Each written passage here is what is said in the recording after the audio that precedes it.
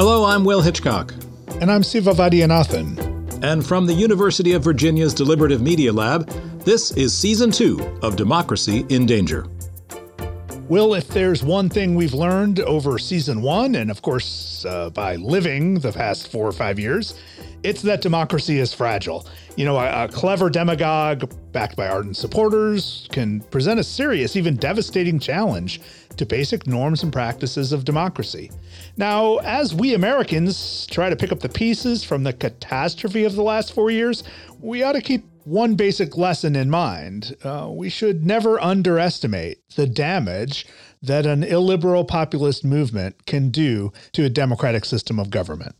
That's exactly right, Siva. And much as we might want to exhale a little bit right now and turn the page on the darkness of the last few years, we still need to figure out how Trump happened. And we also need to widen our lens well beyond Trump and beyond the United States. The truth is that Donald Trump belongs in a class of politicians. It goes way back, perhaps as far as Mussolini. In cui Roma aveva Cesare, Virgilio ed Augusto.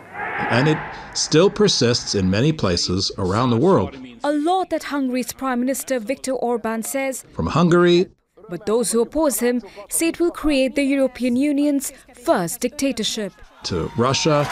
These are scenes the Kremlin doesn't like to see.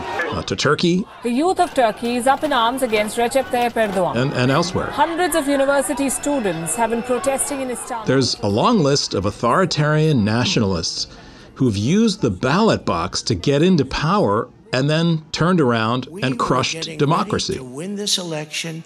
Frankly, we did win this election. Yeah, I mean, it's not as if Donald Trump invented this sort of grievance politics that appeals to the alleged forgotten man, right? Many leaders in many other countries at many other times have used fear of immigrants, fear of minorities, anxiety about changing demographics, fear of diseases coming from other countries, loss of status, and they've used it to build populist illiberal movements. So as we launch this new season of Democracy in Danger, we want to look back a little and figure out how the Trump movement maps onto the history of radical anti-democratic politics. Well, today we have Ruth Ben-Ghiat with us to help us do just that. She's a professor of history and Italian studies at New York University. She's an expert on fascism and right-wing politics. Her new and very timely book is called Strong Men: From Mussolini to the Present. Ruth, welcome to Democracy in Danger. Thank you for having me on. Well, Ruth, the timing of your book was pretty great. Was this book inspired by the rise of Donald Trump, or had you been considering addressing the role of strong men in 21st century politics for a long time? This book was definitely inspired by my alarm as a scholar of fascism at seeing Donald Trump come on the scene. The minute he started retweeting neo-Nazi memes, holding rallies, having loyalty oaths, I realized something was up. So I decided to do this book. But I also felt it was necessary to look back on a century of authoritarianism because we were living in a period globally of great revisionism to history by authoritarian nationalists, from Putin, who puts up statues of Stalin and imprisons people who say the wrong things about his gulags, to the Proud Boys who go around with T-shirts that say Pinochet did nothing wrong, referring to the Chilean dictator. And so I felt it was really important to look back at the evolution and also talk about the violence and the crimes of these regimes.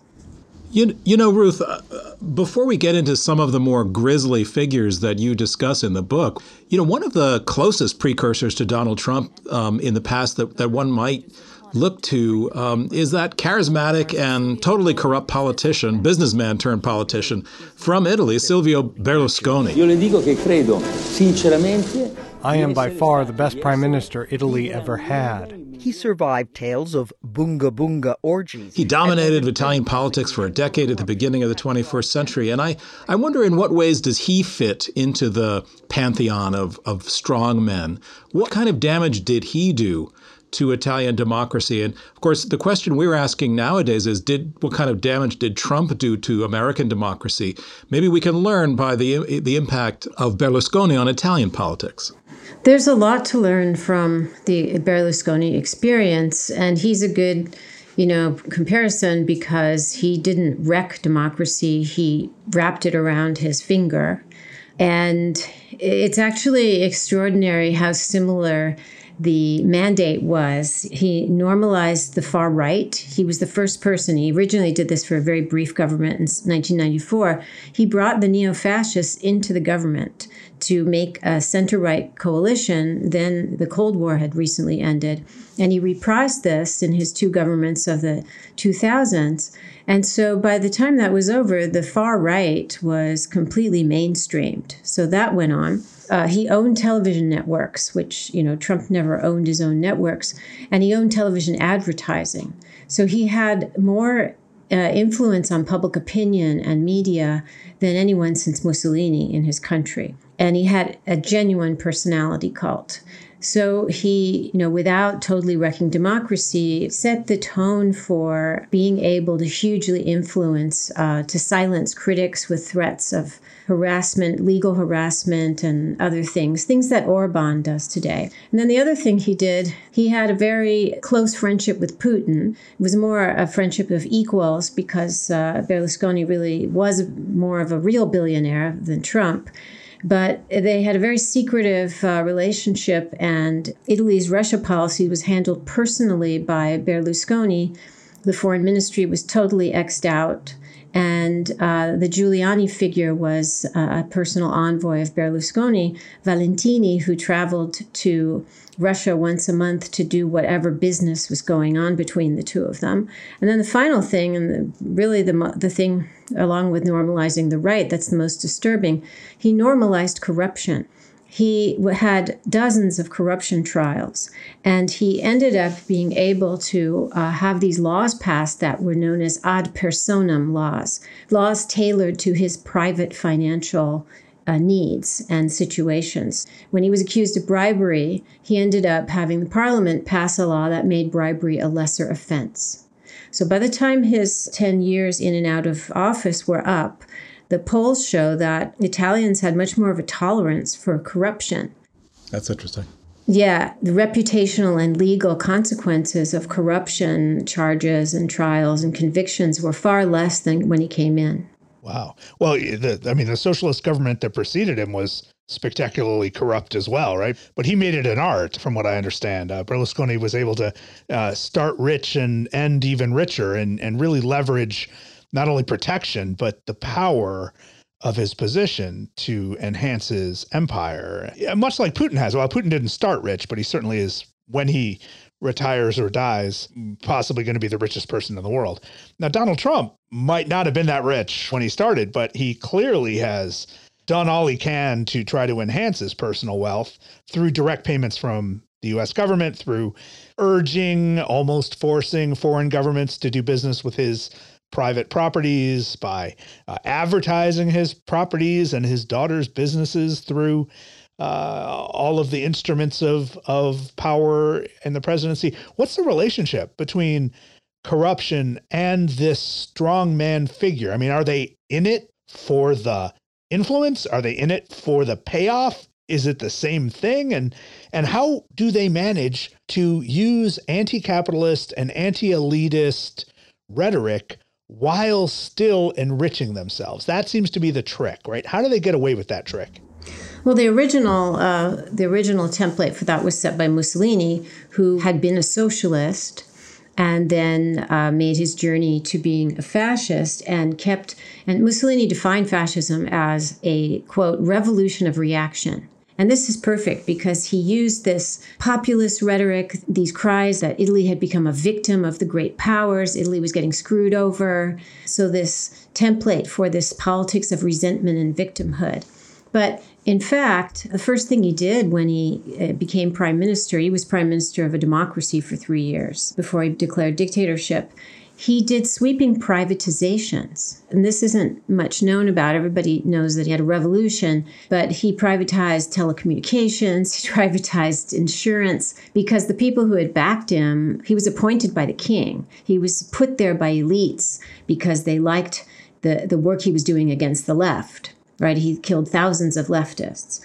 So he was the first one to mix this kind of populist rhetoric and actually cater to elites. Today we have all these hypocrites, Putin and Orban and Trump, who rail against globalism. And then they're the biggest globalists there are. Right. Either because Trump, his whole licensing thing, he's in debt to foreign banks, so he's globalist there, and he licenses his name, and Ivanka has Chinese trademarks. They're globalists.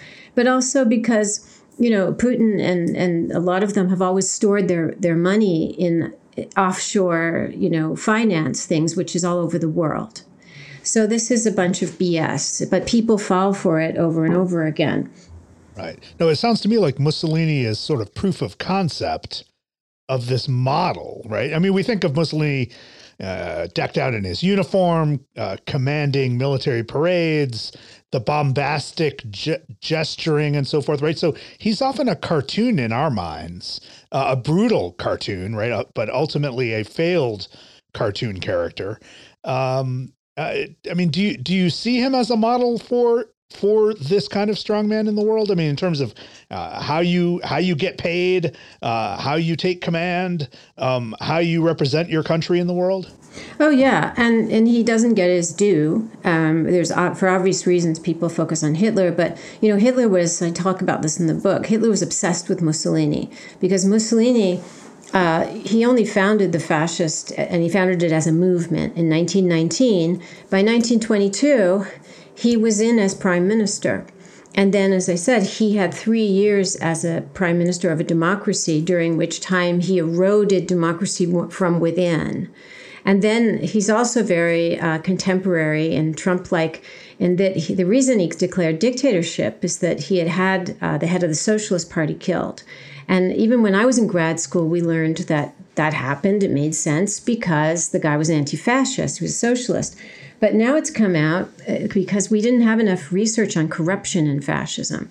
It's come out now that the same person, Matteotti, was an anti-corruption reformer who had compiled a huge dossier of evidence that the fascist party was taking bribes, including from an American oil company.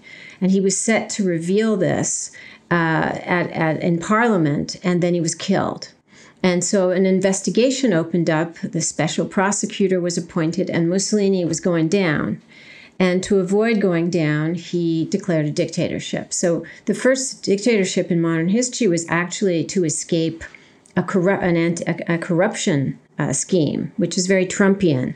So there's this weird sort of pseudo debate going on, and has been going on for 4 years in this country, about whether what we see in the Trump administration and his personality and his movement is more of an authoritarian move or more of a kind of mafia move, right? A mob move. But it seems to me that your story of Mussolini's rise to power and sense of self indicates that there really isn't much difference between a mafia state and an authoritarian state. Well, yeah, and people call Putin's and Orban states mafia states.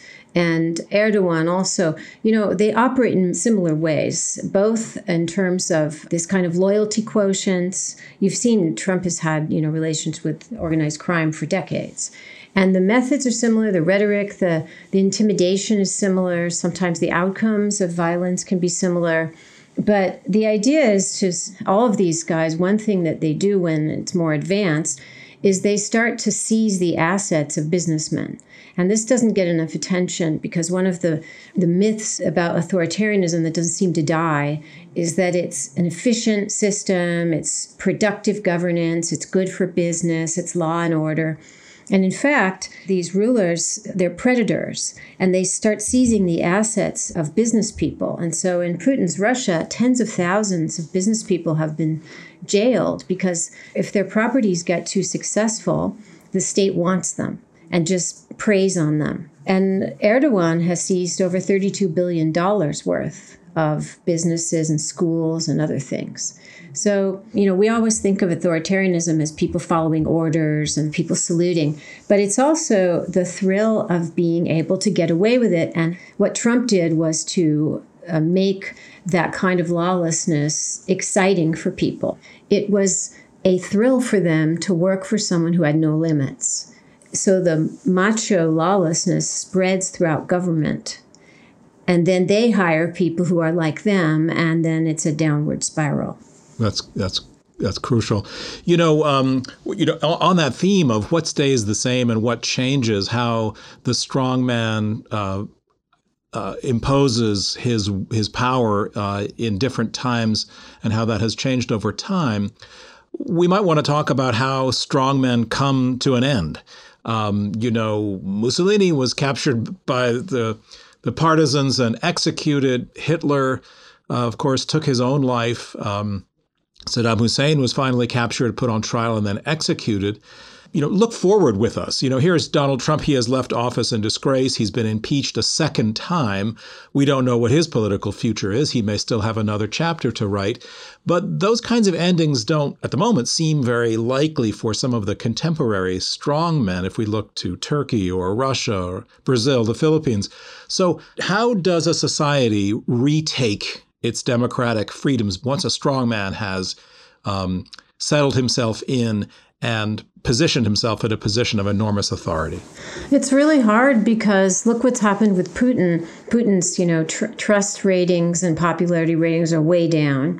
And he has to resort to jailing and poisoning people like Navalny to keep them off the ballot, to keep them out of the public sphere. And so, Navalny and Sobol and others, they decided to pursue an electoral strategy instead of only mass demonstrations or only anti-corruption research.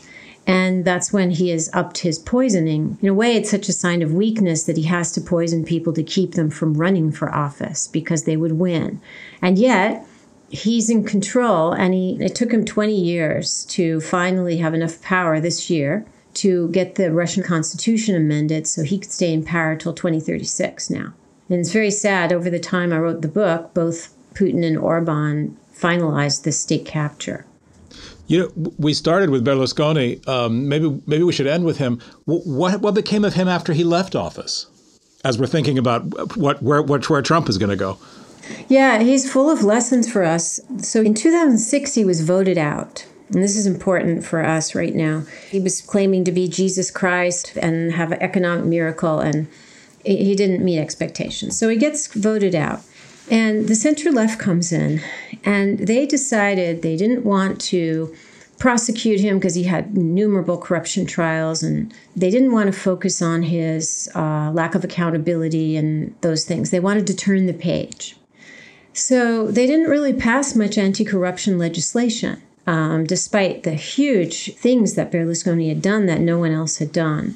And this is how populism, before 2008, the populist movement of Beppe Grillo, this comic, it became the Five Star Movement, which has been in power in Italy. It started then because people got enraged that it seemed like no establishment politician of right or left was caring about corruption, was caring about populist grievance. And so Grillo organized, excuse my language, it's his language, a fuck you day. And it had hundreds of demonstrations and hundreds of thousands of people in 2007. So this is before the 2008 crisis. And guess what? Berlusconi, less than 2 years later, in 2008, he comes back in. He was reelected. And then he was more corrupt than ever. And so then he finally leaves for good in 2011 because of the Eurozone crisis. And it wasn't his corruption. It wasn't his sex party scandals with underage girls. It was that Merkel and the others kind of, he needed to leave. And so he was forced to resign. But another lesson is that he was still very popular. He still had his personality cult. And in 2013, the next time they had elections, his party only lost to the center-left by less than 1%. Wow. Despite all that he did and the incompetence, there was a rash of suicides in 2012 due to the hardship he caused. That didn't really affect him that much. Ruth, it sounds like what you're saying is one of the lessons from the Berlusconi period is that while the violence that these strongmen have done to politics and society is still fresh in everyone's minds, there has to be a period of confrontation and of accountability. And the worst thing you could do is, quote unquote, move on. Yeah, I do agree with that. And that is the lesson of the Berlusconi era, certainly, that right after they leave, unless you stand up vigorously for these bedrock principles of democracy, which is transparency and accountability, then it becomes harder to do it later. And also, even if the leader himself doesn't come back to power, there are a host of people who worked for him or imitated him or admired him, hoping to replicate or finish the work he started. Well, Ruth Ben-Ghiat, thank you so much for joining us today on Democracy in Danger. Thank you. Democracy in Danger is part of the Democracy Group podcast network. Visit democracygroup.com to find all our sister shows. We will be right back.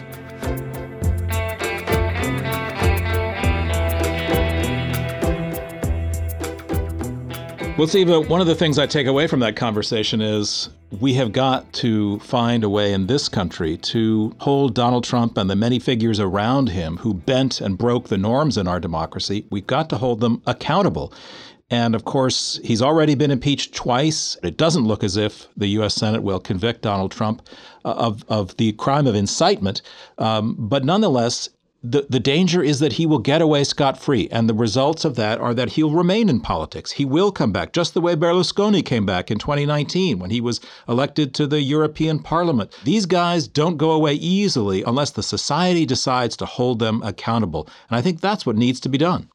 Yeah, and even beyond criminality and corruption, for which we should be willing to hold people accountable, there's another concern. It's a big concern I've had, and I think it might be my overwhelming concern for the long term, for the health of democracy, in Italy, in the rest of Europe, the health of democracy in Mexico, in Brazil, and certainly in the United States. And that's the corrosion rather than the corruption, or in addition to the corruption. And what I mean by corrosion is the undermining of trust in institutions, but beyond that, the growing inability or unwillingness to take anyone seriously about anything serious. So when you make someone like Silvio Berlusconi your leader, when you make someone like Jair Bolsonaro your leader, when you make someone like Donald Trump your leader, you're basically saying, I don't take our current set of problems seriously. I might believe this or believe that, but not enough to make it a priority. You're basically saying, I would rather have a clown. And by the way, the 5-star movement in Italy was founded by a clown, than have someone who might look at deforestation, look at climate change, look at public health, look at global security in a serious and creative way. And I think ultimately that undermines governance at every level and reinforces a sense that nothing matters and no party matters and no figure matters and everybody is the same. And it's really hard to come back from that. Well, one thing that 2021 has allowed us to do is to begin to imagine that we can repair the corrosion that you talked about, that we can use the power of the ballot box, organizing, activism, to begin to reset. I mean, I'll say one thing. We have talked as a country, as a society, more about democracy this year and maybe this month than we have in the previous decade or so. And if you look at Joe Biden's inaugural address, you'll find that he uses the word democracy more than any other president in any other inaugural address since Franklin Roosevelt. That's a tip that we are, as a society, choosing to engage the problems of democracy now in a way we haven't done maybe in the last half century. And I think that's a good sign. I mean, I think it's pretty clear that Joe Biden and his speechwriters listen to Democracy in Danger. Yes, we are saving democracy one podcast at a time. We're doing our best.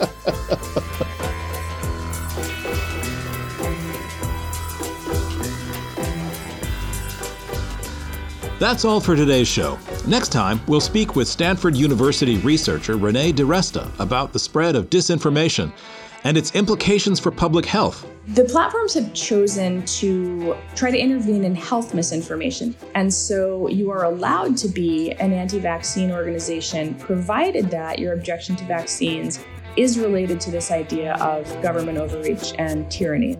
In the meantime, we want to hear from you. Shoot us a tweet at DND Podcast. That's DIND Podcast. Or you could send us an email to uvamedialab@virginia.edu. Or you can visit our website. It's dindanger.org to find notes on all of our episodes and links to all of the material we've been reading. Hey everyone, our audience is growing. Thanks to you, we've hit 30,000 listens and counting. Please keep up the support and leave us a review on Apple Podcasts or wherever you get the show. Democracy in Danger is produced by Robert Armengol with help from Jennifer Ludovici. Our interns are Denzel Mitchell and Jane Frankel. Support comes from the University of Virginia's Democracy Initiative and from the College of Arts and Sciences. The show is a project of UVA's Deliberative Media Lab. We're distributed by the Virginia Audio Collective, the podcast network of WTJU Radio in Charlottesville. I'm Will Hitchcock. And I'm Siva Vaidyanathan. Until next time.